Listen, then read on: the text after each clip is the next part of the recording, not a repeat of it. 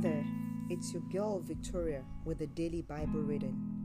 Today I shall be reading the book of Exodus chapter 15 from the New International Version. Then Moses and the Israelites sang this song to the Lord. I will sing to the Lord, for he is highly exalted. Both horse and driver he has hauled into the sea. The Lord is my strength and my defense. He has become my salvation. He is my God, and I will praise him, my father's God, and I will exalt him. The Lord is a warrior. The Lord is his name. Pharaoh's chariots and his army he has hauled into the sea. The best of Pharaoh's officers are drowned in the Red Sea. The deep waters have covered them. They sank to the depths like a stone. Your right hand, Lord, was majestic in power. Your right hand, Lord, shattered the enemy. In the greatness of your majesty, you threw down those who opposed you. You unleashed your burning anger. It consumed them like stubble. By the blast of your nostrils, the waters piled up. The surging waters stood up like a wall. The deep waters concealed in the heart of the sea. The enemy boasted, I will pursue, I will overtake them.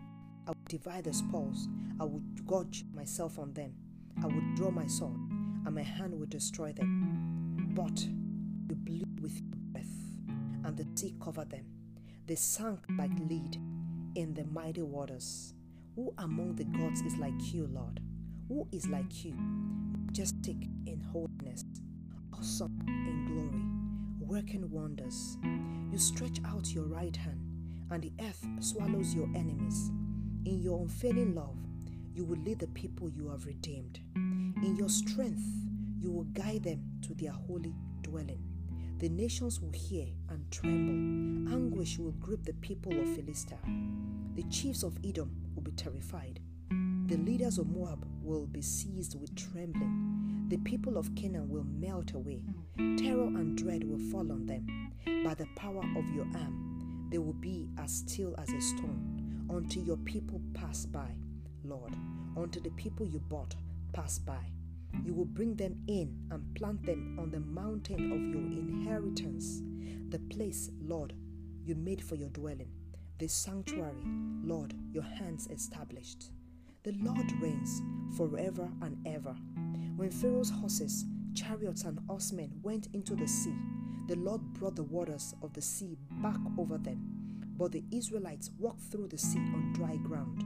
Then Miriam, the prophet, Aaron's sister, took a timbrel in her hand, and all the women followed her.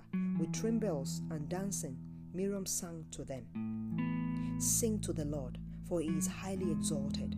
Both horse and driver he has hauled into the sea. Then Moses led Israel from the Red Sea, and they went into the desert of Shur.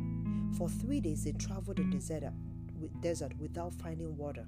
And when they came to Marah, they could not drink its water because it was bitter.